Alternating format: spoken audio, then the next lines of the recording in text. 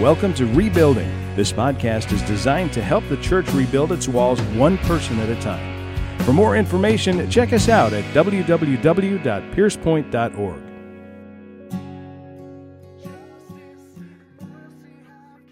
Psalm 127, verses 1 through 5, these are the words of God. Unless the Lord builds the house, they labor in vain who build it. Unless the Lord guards the city, the watchman keeps awake in vain. It is vain for you to rise up early, to retire late, to eat the bread of painful labors, for he gives to his beloved even in his sleep. Behold, children are a gift of the Lord. The fruit of the womb is a reward. Like arrows in the hand of a warrior, so are the children of one's youth. How blessed is the man whose quiver is full of them. They will not be ashamed when they speak with their enemies in the gate. This morning, we're going to bring this whole series in Proverbs to a close. We've covered a whole lot of ground up to this point, or over the past few weeks. We've looked at the purpose of the Proverbs. We've discussed wisdom, what wisdom is. We've learned where wisdom comes from. We talked a lot about proverbial wisdom. We've talked a lot about how the Proverbs are, or wisdom literature is a collection of sayings more than it is a particular type of authorship. And specifically, we've looked at how we can apply all of these wisdom sayings and what they're about. The concepts that we've explored over the past couple of weeks include pride, humility, foolishness, and a little bit more foolishness. We've looked at how wisdom is connected with kindness, and that means faithfulness. We've looked at the definition of that.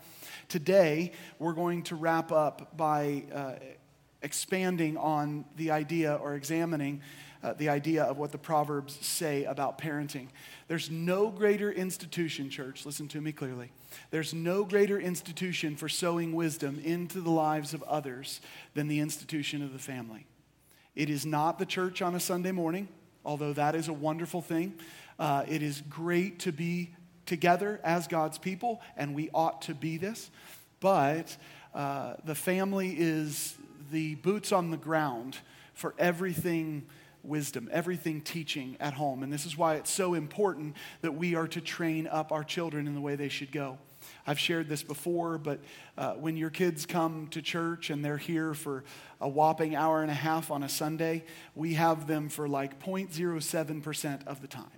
That is not enough to make your children walk in the ways of the Lord. That's enough time to reinforce the truth that hopefully you are communicating at home, but it is definitely not the primary focus. That is the job of the parent. This is the family structure is not to put out single moms or single dads, by the way. This is just food for thought, but Paul's son in the faith, Timothy, he was raised according to the scripture. He was brought up, he was taught, he was instructed by his mom and his grandma. That's all that we have the word of. We do know that Timothy had a father, that he was Greek. That's it, right? I guess that's all you needed to know about Timothy's dad. But anyway, so what a dirtbag. Anyway, but what we do know is that he was brought up by his mom and his grandma, Lois and Eunice, and so that was a big deal. And Timothy becomes very wise, and he becomes the first pastor of the church in Ephesus. If you don't have children, though, this subject should still be important to you. I believe strongly that most of the problems that we're facing in our world today, in the culture today, are rooted in the fact that parents either ignore or are ignorant of the principles of the scripture that they're supposed to be teaching to their children. In turn, children go untaught, and as a result, the next generation becomes void of wisdom. This is a fact. If we believe that God's word is wisdom, we believe that we're supposed to teach it to our children, and we don't teach it to our children, what happens? Well, we're robbing the next generation of wisdom. I'd like you to keep something, though, in mind as we go into today. At the end of today's message, you may find that you disagree with some of the things that I'm going to share with you. And honestly, that's okay. It's okay. I know, heaven forbid you hear this from me. It's okay to disagree with Nathan. I won't like you anymore, but it's okay to disagree with me. It really is okay. I'm not going to go popping off with some passive-aggressive comment that says, if you reject what I say, you reject the Bible, right? Especially when it comes to parenting, because this is a big issue, right? We're all smart enough to reason together and to discuss these matters. That doesn't mean that everybody's opinion is right. Can you guys say this with me? I'm not always right. I'm not always right. Now look at your spouse and say the same thing. I'm not. Anyway, okay. I did not say to look at your spouse and say you are not always right, Bettina. Jeez Louise. So anyway, I'm not always right. This is absolutely the case. But even though we have different opinions, there needs to be grace in all of this, because these are complicated matters when it comes to how to parent our children. So I hope that you'll all have grace with me. I'll have grace with you. If you do find that you disagree with me, I'd love to hear from you. I would appreciate it if you'd reach out to me just have a conversation with me over email. I would ask one thing before you go send in an email, okay? In case you're a Karen. I said that for my sister-in-law, Karen. So anyway, in case you're a Karen, I would ask one thing, and that is to give the words that I share today more consideration than just a single hearing. I hope that you'll listen to the messages that you hear repeatedly over the next week or so. I hope that you'll do this with all of the messages that I share. I have never met an individual who could process or retain any information in a message thoroughly one time through. I've never met that person, and I've met all you, so that's you too, right? Today's church has access to countless books and sermons and blog posts about every subject imaginable, and we don't seem to be able to comprehend the information we consume. We are over-sermonized. We don't need to ignore sermons, but we are over-sermonized. We have a lot of information to consume.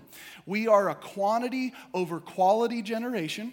This is a truth. We are a quantity over quality generation, and the problem with this, especially when it comes to sermons, when it comes to teaching in the church, is that we listen to a whole lot of messages, but we don't listen to a whole lot of the message we're listening to.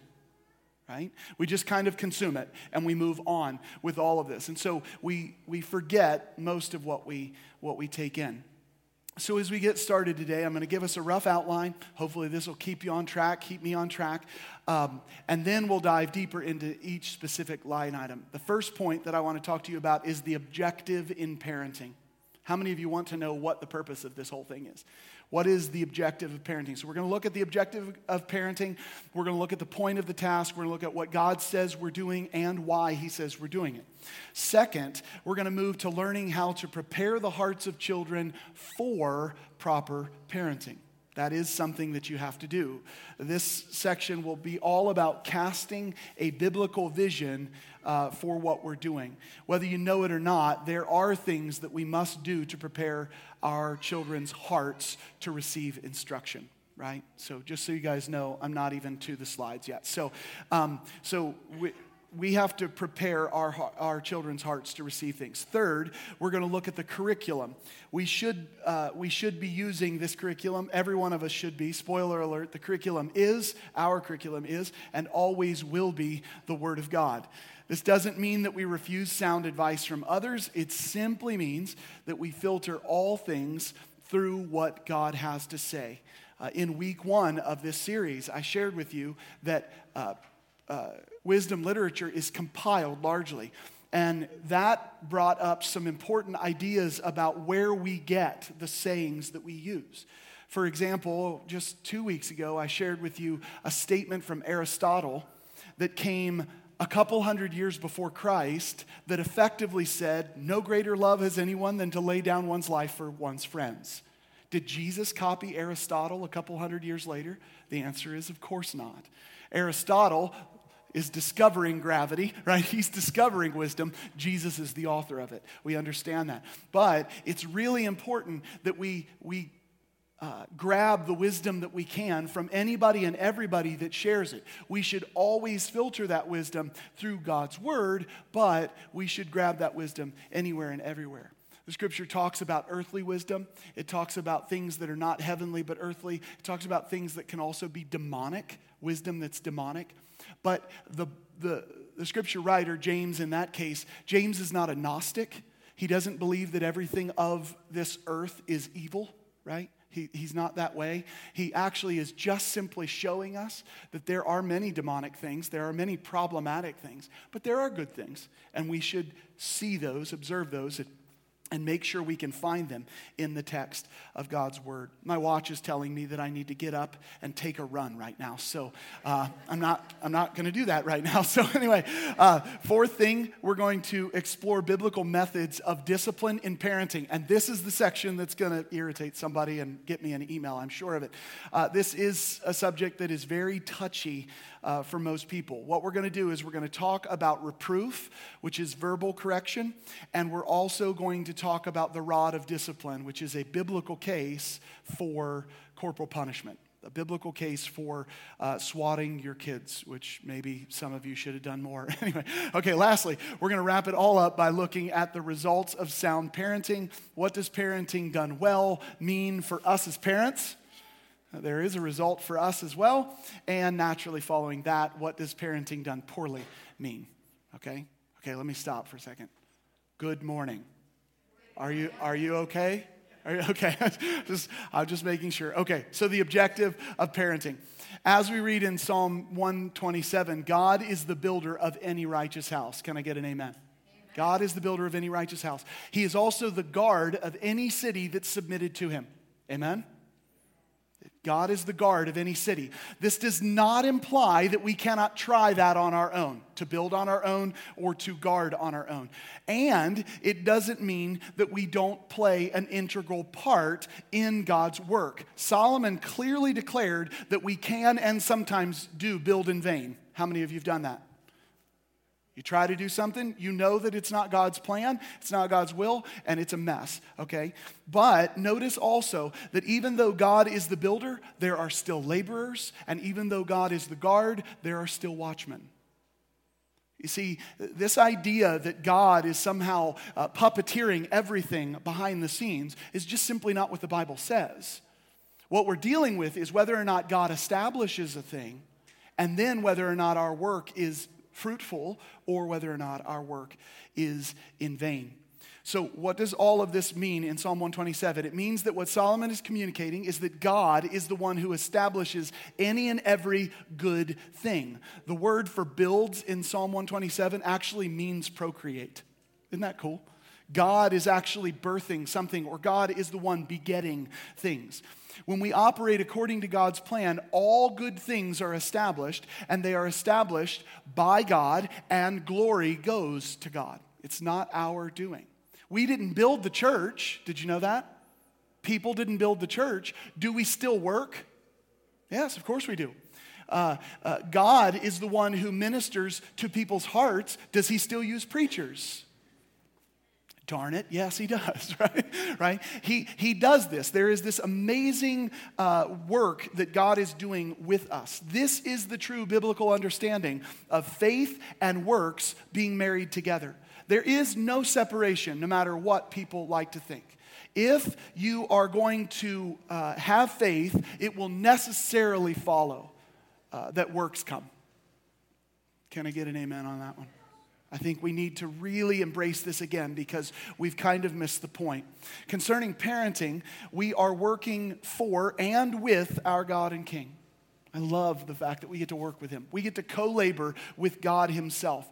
The same as a husband and wife work together in having a child. In the garden, God established Adam and Eve as the first builders and the first watchmen. That's what he made them to do. This required them to work and to do their part. Do you notice that God makes a world that needs to be subdued? Why doesn't he just do it? Because he's teaching us. He's training us in everything that we're doing. So Adam and Eve are required to work. They're required to do their part. Of course, they don't do that very well. And quite honestly, neither do most of us. Come on. Come on. I'm going to turn, I got to do some Pentecostal things around here. Anyway, so as image bearers, they were tasked with ruling and reigning. I've said this so many times, right? Over all of God's creation. Subdue what goes beyond the garden. There was a garden that represented a temple where God would dwell, and then there was the whole world that needed to be subdued, and they had a responsibility to do this. They were to be fruitful and multiply, and that was how they were going to expand to the whole world. Again, God causes the increase in all of these matters, but we are clearly to perform our part. They were to be servants of the master. That's what it means to submit to King Jesus. There's so much more that I can say about this, and I would love to spend time on the watchman piece, as the truth is that God made a royal priesthood from the beginning. God made a garden, which is, scholars know this has everything to do with temple language. God made a garden. A temple is where a deity dwelt. God was dwelling with his people, and we, as his priesthood, were commissioned with the responsibility of taking his image, his glory, out into the world and subduing it.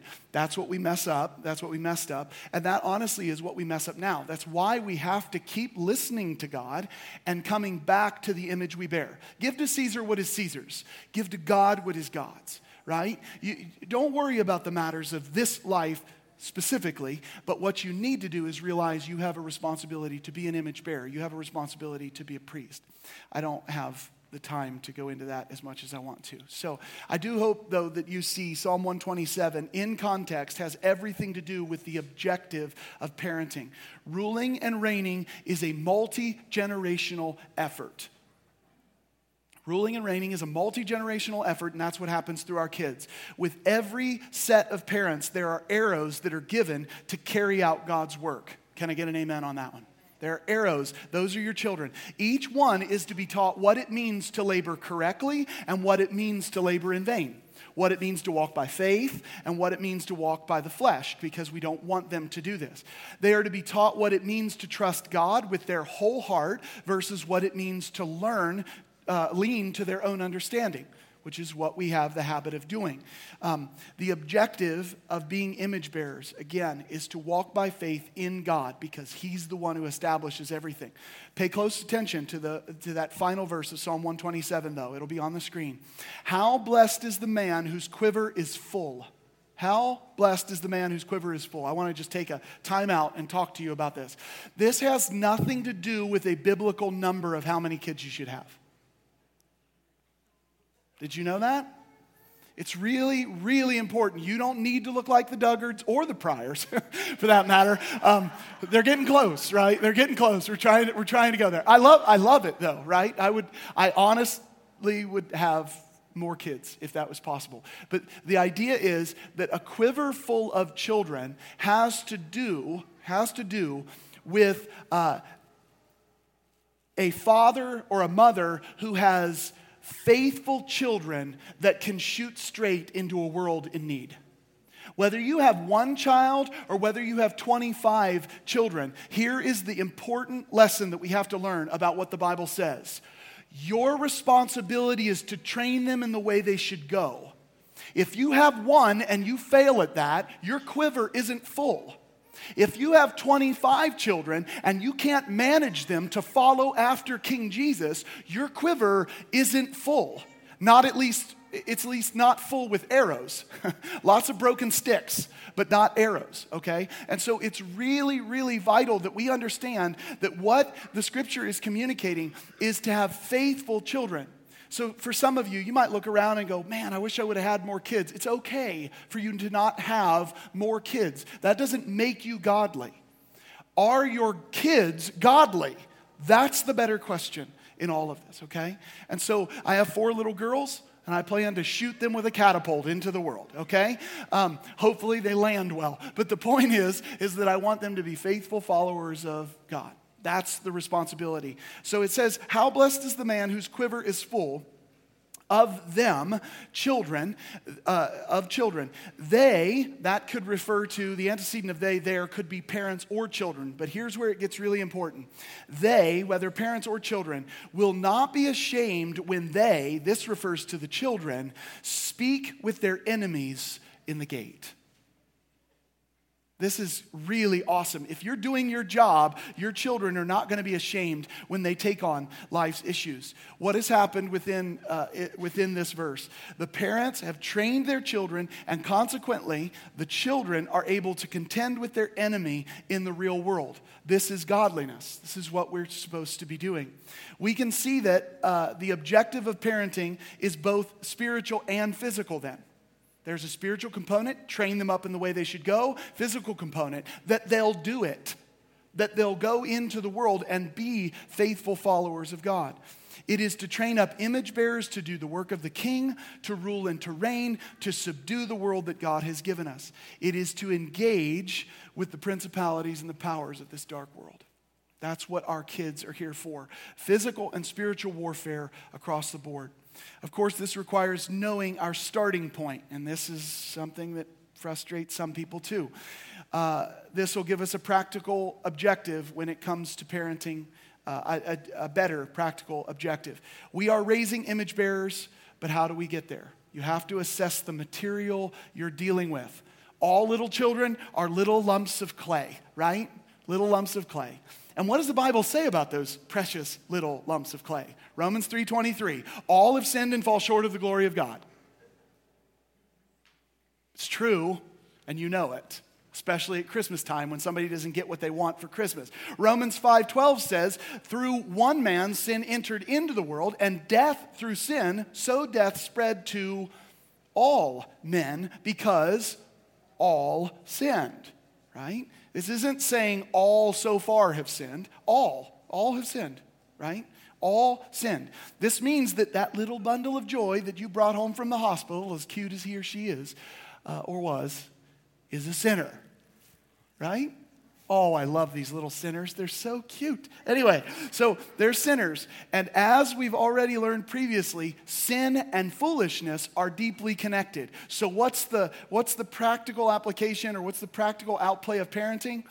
To drive out foolishness and sin from the hearts of our children. Foolishness is bound up in the heart of a child. The rod of discipline will remove it far from him or her, and her. All four of mine, right? So Proverbs 22:15. The practical objective of parenting is to train up image bearers by a process of refinement. A process of refinement. This process is indeed driving out the foolishness and replacing it with the wisdom of God. We're supposed to be imparting in them the truth of God's word. This is why Solomon said this at the outset of Proverbs. Check it out. It's on the screen. To know wisdom, here's the purpose of Proverbs. To know wisdom and instruction, to discern the sayings of understanding, to receive instruction in wise behavior, righteousness, justice, and equity. To give prudence to the naive, to the youth, knowledge and discretion. A wise man will hear an increase in learning when they hear a proverb, and a man of understanding will acquire wise counsel when they hear a proverb. To understand a proverb and a figure. The proverbs actually help us to discern what is true wisdom in the world, right? We've talked about this. The words of the wise and their riddles, because there are people in the world who are wise and their sayings are riddles, and we've got to discern that.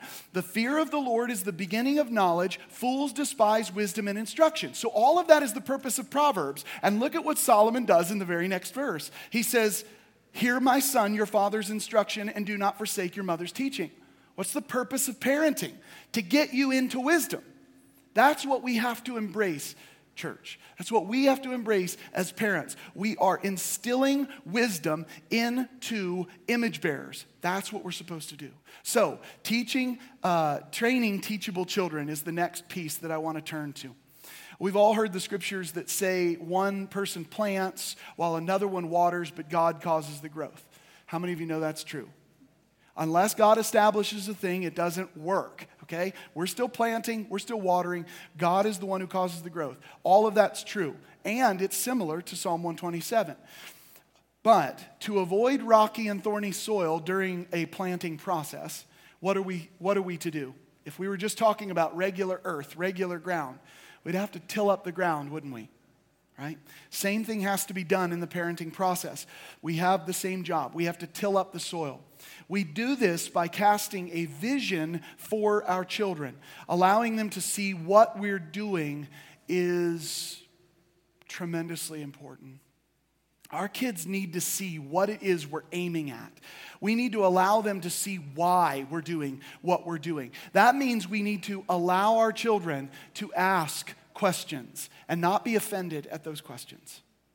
We've got to listen to what they say. We've got to take the time to be able to answer. How many of you know that the need for answers is built into us at a very young age? This is why we're asking the question why all the time. For me personally, the first step in the process of preparing teachable children is to communicate with my children that I'm not barking commands at them simply so they'll stop being annoying. Although obedience does fix that, right? Can I get you guys to kind of break from your stoicism here for a second? Are your children ever annoying? Okay, thank you. I'm just wondering, you guys are all like, you've had too much tryptophan, you're still asleep here. There's more men wearing sunglasses so they can fall asleep during my messages. Anyway, so here, sorry. That's the way it goes, okay? So obedience will remedy this, okay? Understand this. This is so vital. That annoyance will go away. But I don't want my kids to think that. I don't want them to just think that I want them to stop being annoying. I want them to know that I'm not merely trying to make them good people either. What, Nathan? That is your aim. No, Jesus alone does that. That is not something that I can do. Instead, I begin by sharing the story of God with them. I'm able to communicate this beautiful story of what God is doing in and through humanity. The Jewish people are deeply connected to their stories, and I think that this is why they're connected there. I want my daughters to know that what I teach is intended to help them reflect God into the world. Isn't that an important why behind this? Why should I obey you, Dad? Because I said so. Not a good enough answer. Why should I obey you, Dad? Because you reflect the image of our Creator God. You are an image bearer. Men and women, both created in the image of God. You are an image bearer, and this is important for you. Because of sin, the world is lost and dying, and it is in need of a Savior or Creator. And I want my girls to know that they are part of that saving process by communicating the gospel or by sharing the love of God with the world. Again, unless God builds the house, we will labor in vain. The scripture says, even our good deeds are filthy rags to God. That is, unless God has declared us good. And then what we do is pleasing to our Father. Amen? So all of this is a part of this great vision that we're supposed to be casting. I want my daughters to first see God's faithfulness and then to understand their rightful response of faithfulness to Him. Here are a few ideas, though, beyond the story of image bearing that can help us train our children. Proverbs 3:12. I'm going to fire through a bunch of verses and offer some commentary. Proverbs 3:12 says, "For whom the Lord loves, He reproves, even as a father corrects the son in whom He delights." Tilling the ground starts with showing our children that God loves them and that we love them, even in our correction. If you are not communicating that kindness leads to repentance, if you are not communicating that God's love is what disciplines, if you are not communicating your love for your children when you correct them, you're missing a really important step. And you may actually embitter your children over the long haul. Remember, it's God's kindness that leads to repentance. It will be your kindness that provokes your child to return should they become a prodigal someday. God's love and faithfulness are vital in all of our vision. The love we have for our children is also something that has to be communicated. Proverbs 6:23 on the screen. "For the commandment is a lamp, and the teaching is light, and reproofs for discipline are the way of life." For the commandment is a lamp, and the teaching is light, and reproofs for discipline are a way of life. Our children need to understand that if they desire to see clearly in life, then correction and discipline are necessary, right? Your child needs to be told no more than we tell them no, right? Proverbs 12:1 says it well. It says, whoever loves discipline loves knowledge. I want my kids to love knowledge. And then I want them to love discipline, not initially. The scripture's clear. Nobody loves it in the moment. But I want them to love discipline because of two things. They know that God loves them, and they know what it produces. Because discipline produces great things. The other half of 12:1 is my favorite part of the verse. Whoever loves discipline loves knowledge, but the one who hates reproof is stupid. I love that because the Bible says stupid. Anyway, sometimes the motivation of our children needs to be tangible, though, rather than just a spiritual concept or a theoretical concept. Proverbs 13:18 says this, poverty and shame will come to him who neglects discipline, but he who regards reproof will be honored. Now, this does not mean you play guilt trips with your kids, okay? This does not mean you look at little Johnny or little Susie and say, if you don't obey me, you're going to be poor, okay? Like, that's not going to help anybody. It's not. You're going to be a destitute little beggar if you don't listen to daddy. That's not going to help anything. What you need to do is make them realize why poverty comes with this. Because without discipline, there is no hard work in people, right? They don't give their energy to a thing. They give their energy to fun and games and playing, but never the task, never the mission that God has us all on. So, poverty and shame will come to him who neglects discipline, but he who regards reproof will be honored. No one is attracted to a vision of poverty, shame, and dishonor. But the exact opposite sounds really, really good, right? A few more Proverbs. Listen to this. Proverbs 15:31 and 32. Whoever heeds life-giving correction will be at home among the wise. He who neglects discipline despises himself. Church, we live in a self-love culture. We're told at every turn, the first thing that you need to do is learn to love yourself. And if you'll learn to love yourself, you can love other people better. Good. Let's just accept the stupidity of that statement right off the bat, okay? I'm just going to accept it on its face value. And I want you to understand this. If you truly love yourself, then you will not neglect discipline. Right? So love yourself, all you want to love yourself, okay? Don't neglect discipline. And the discipline you can't neglect is God's word. And when you don't neglect God's word as your discipline, you'll throw out this stupid idea that you need to love yourself first, right? It's amazing how it comes back around because the truth is you and I love ourselves first. We love us a lot, right? That's why the Bible says love your neighbor as yourself. Well, only those who actually have self-love. Nonsense. You all have self-love. We all have it. We are deeply ingrained with this. We are selfish. Nobody wants to amen that one. What's the deal? Bill, can I get an amen? Amen. That's what I'm talking about. I love Bill. Anyway, okay, so the idea here is that if you neglect discipline, you actually despise yourself. So fine, love yourself. Do what God says. But he who listens to reproof acquires understanding. How many of you want to know more, grow more, understand more, have more wisdom? Good.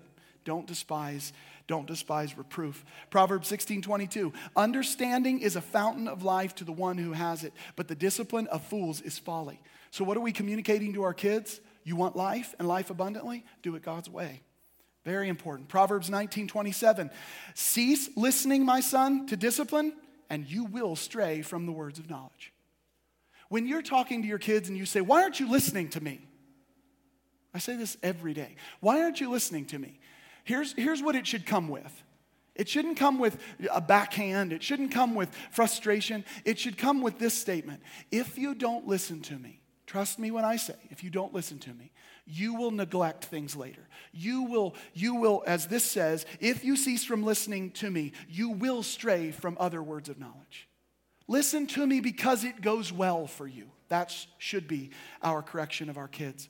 Proverbs 23:24 and 25. The father of the righteous will greatly rejoice, and he who sires a wise son will be glad in him. We should adopt siring children again. I think that's an amazing word. But it says, let your father and your mother be glad, and let her rejoice who gave birth to you.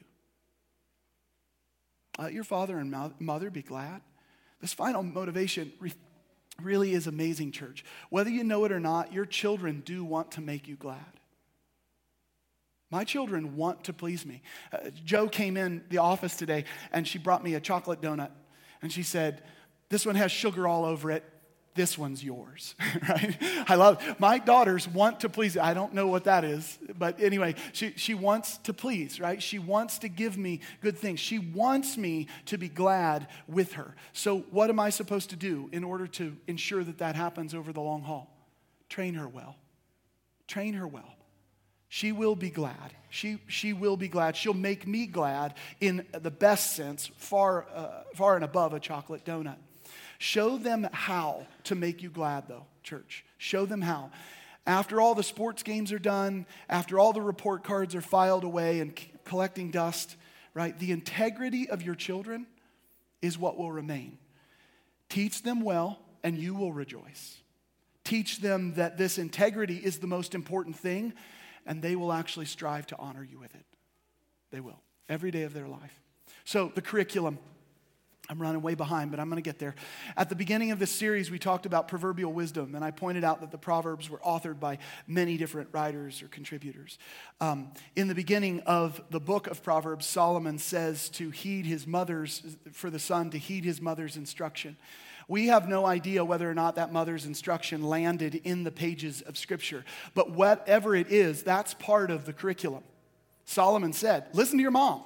Listen to your father. This is part of the curriculum. Now, this requires an addendum, though, and that is that any wisdom we get from the outside must be filtered through God's word. That's how we gauge it. That's how we know whether or not something's good or bad. And so you should listen to the advice and to the wisdom of those around you. That's a part of curriculum, in so much as that it's submitted to God's word.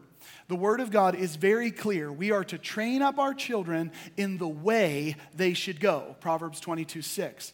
Jesus teaches us what that way is. He teaches us that He alone is that way. I am the way, the truth, and the life. No one comes to the Father but through me.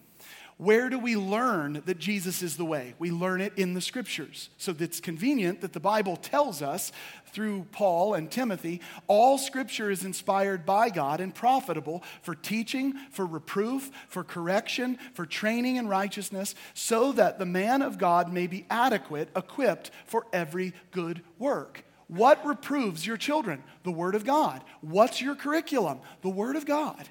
You're always going to be teaching them from this book. It's amazing.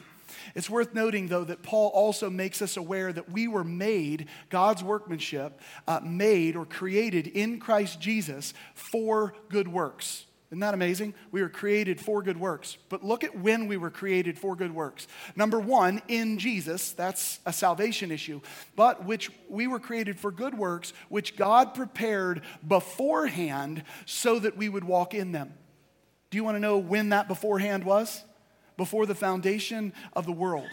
The good work that Paul, or the good works, plural, that Paul is referring to happens to be the ruling and reigning that we were designed for in the beginning. That is the vision that God had for us. That is what He prepared for us. It's not just helping little old ladies across the street, but you should do that, right? It is about really subduing the world the way God planned for us to do. One final note about curriculum, and this is about parents. In so much as that their wisdom is biblical, it needs to be heeded. Listen to me.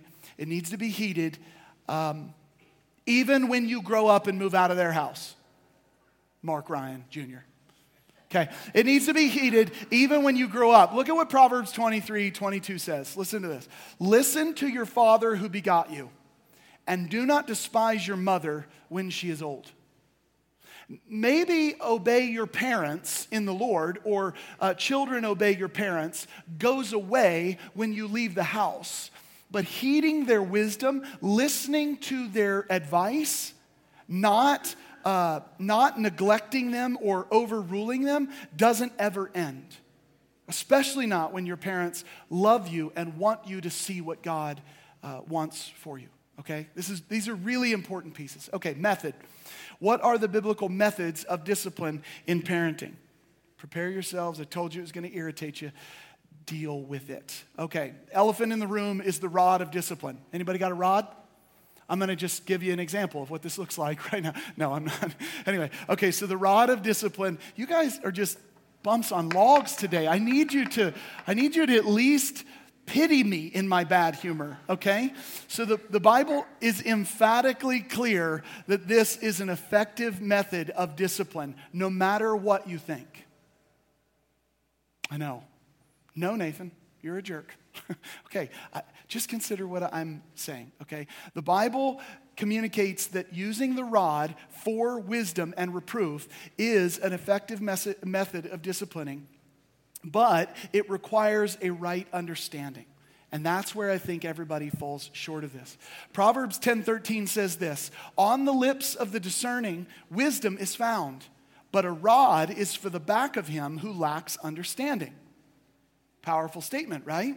It's for the back, so maybe we should use the back instead of the butt. I don't know. Anyway, the mention of the rod, though, in all of these Proverbs is about discipline. But it is undeniable that it is a physical tool and not merely a metaphor. A metaphor is not for the back of anybody. Do you understand what I'm getting at here?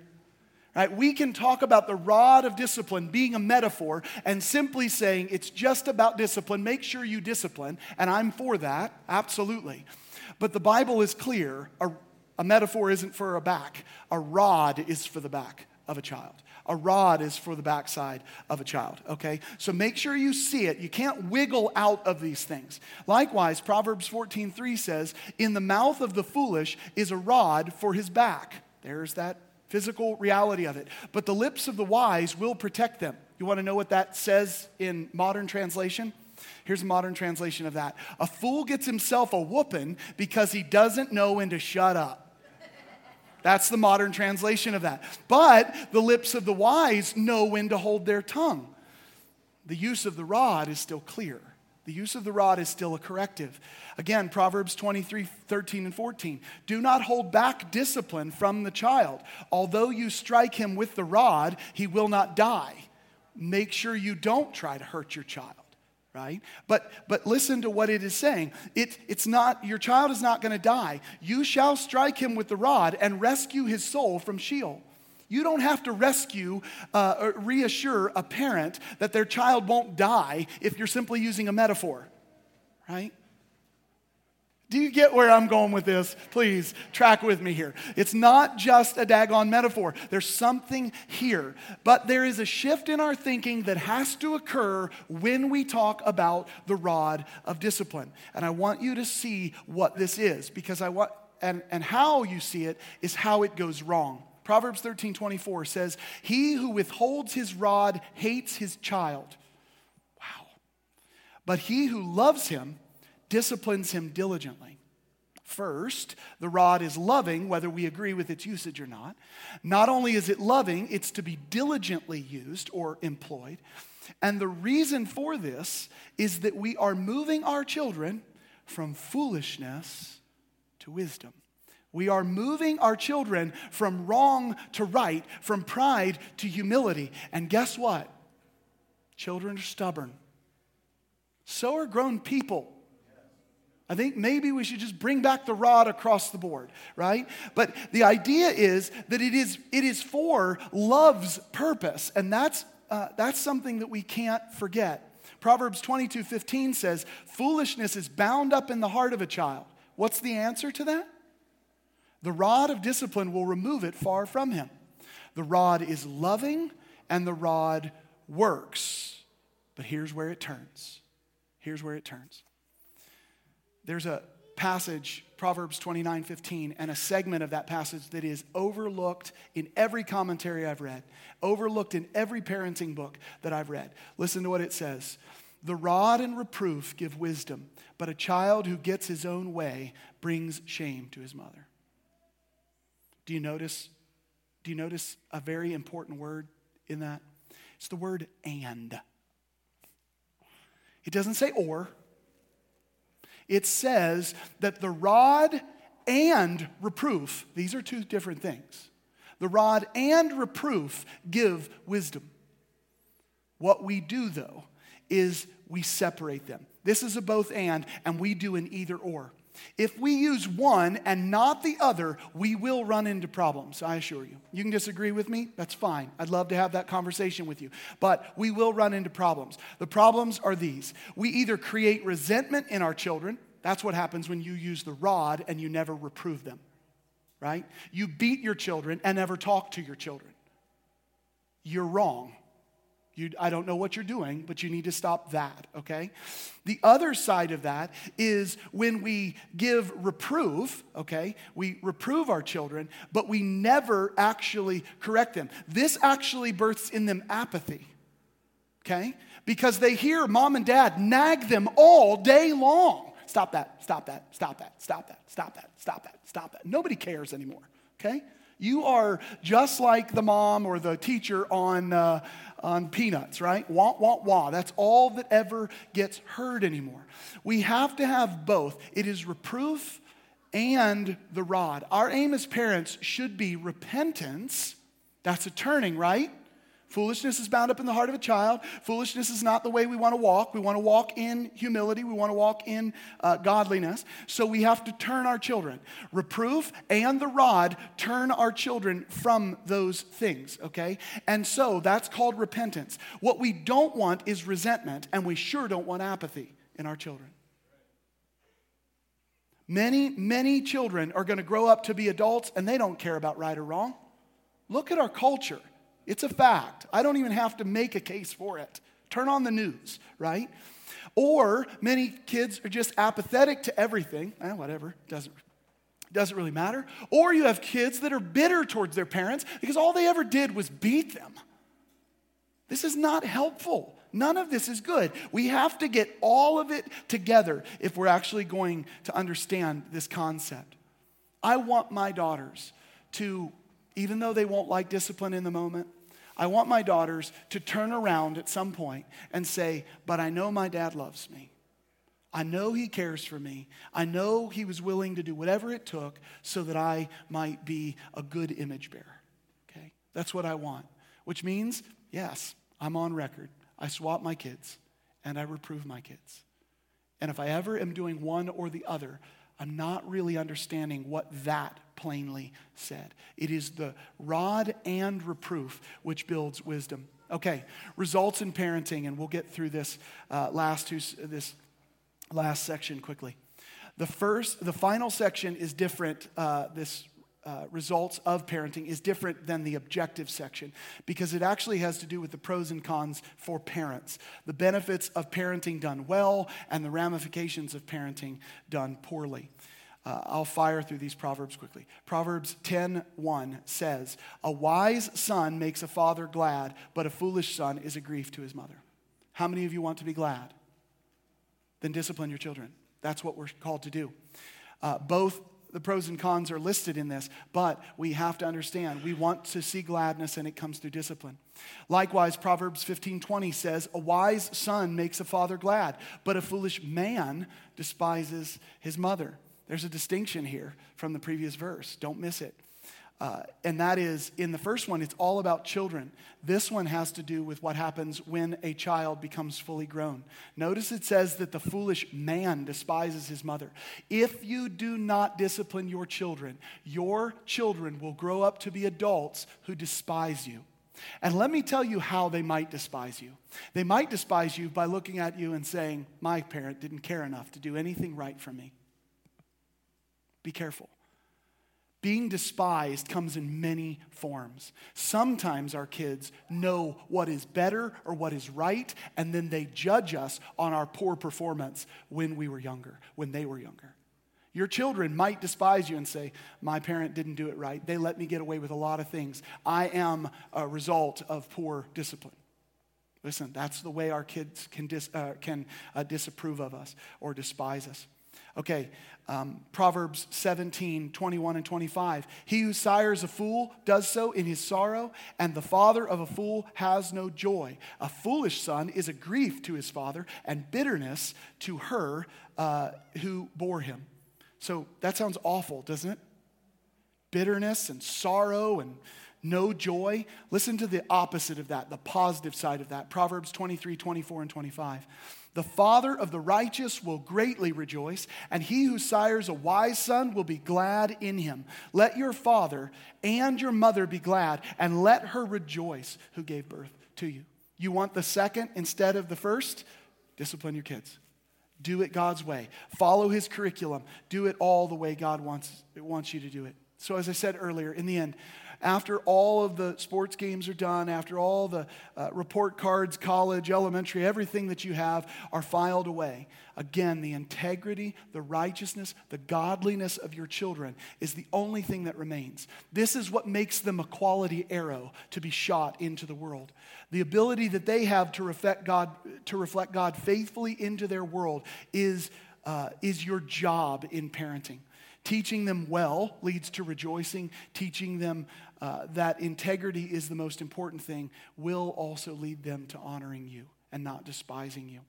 The purpose of parenting, final thoughts, the purpose of parenting is to mold and shape image bearers. The vision that we cast must be God's vision, not our personal vision. The curriculum we use is God's word, even when we disagree with it.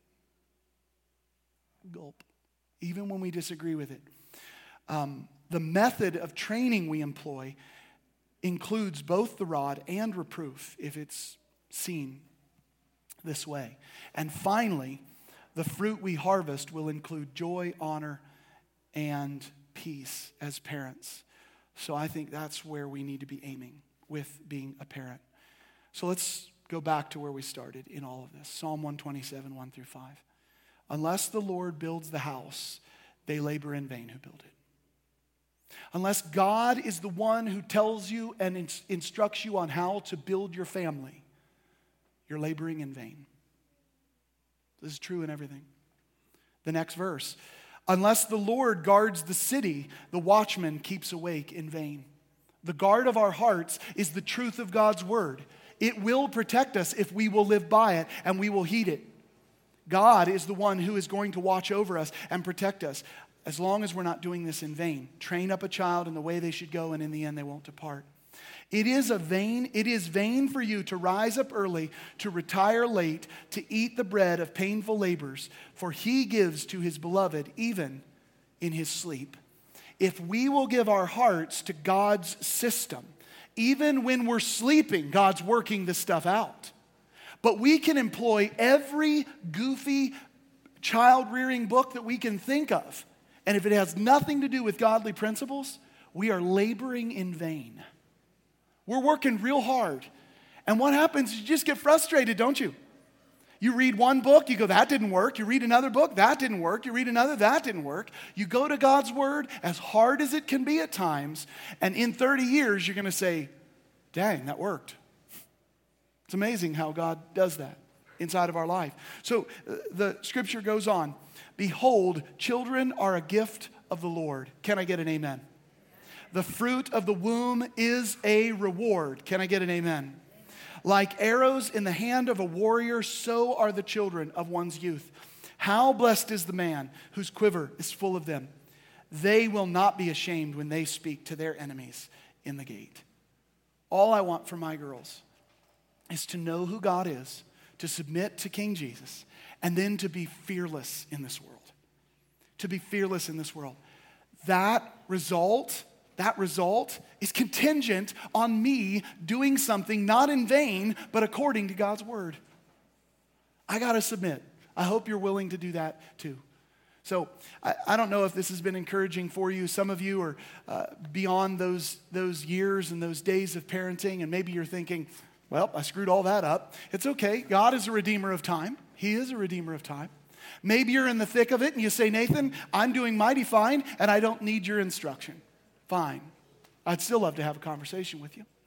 And maybe some of you are going, I've realized that this is really hard and I've not been doing it right and I'm going to try to employ that. I really want to hear from you because I want to hear how I can help or how we can help as a church, how we can try to move together as parents. I've been doing this now for a whopping 8 years. I'm hardly any kind of expert, okay? I can't figure it out this way or that way, but I want to do it well. and I need all the help that I can get that is God's help.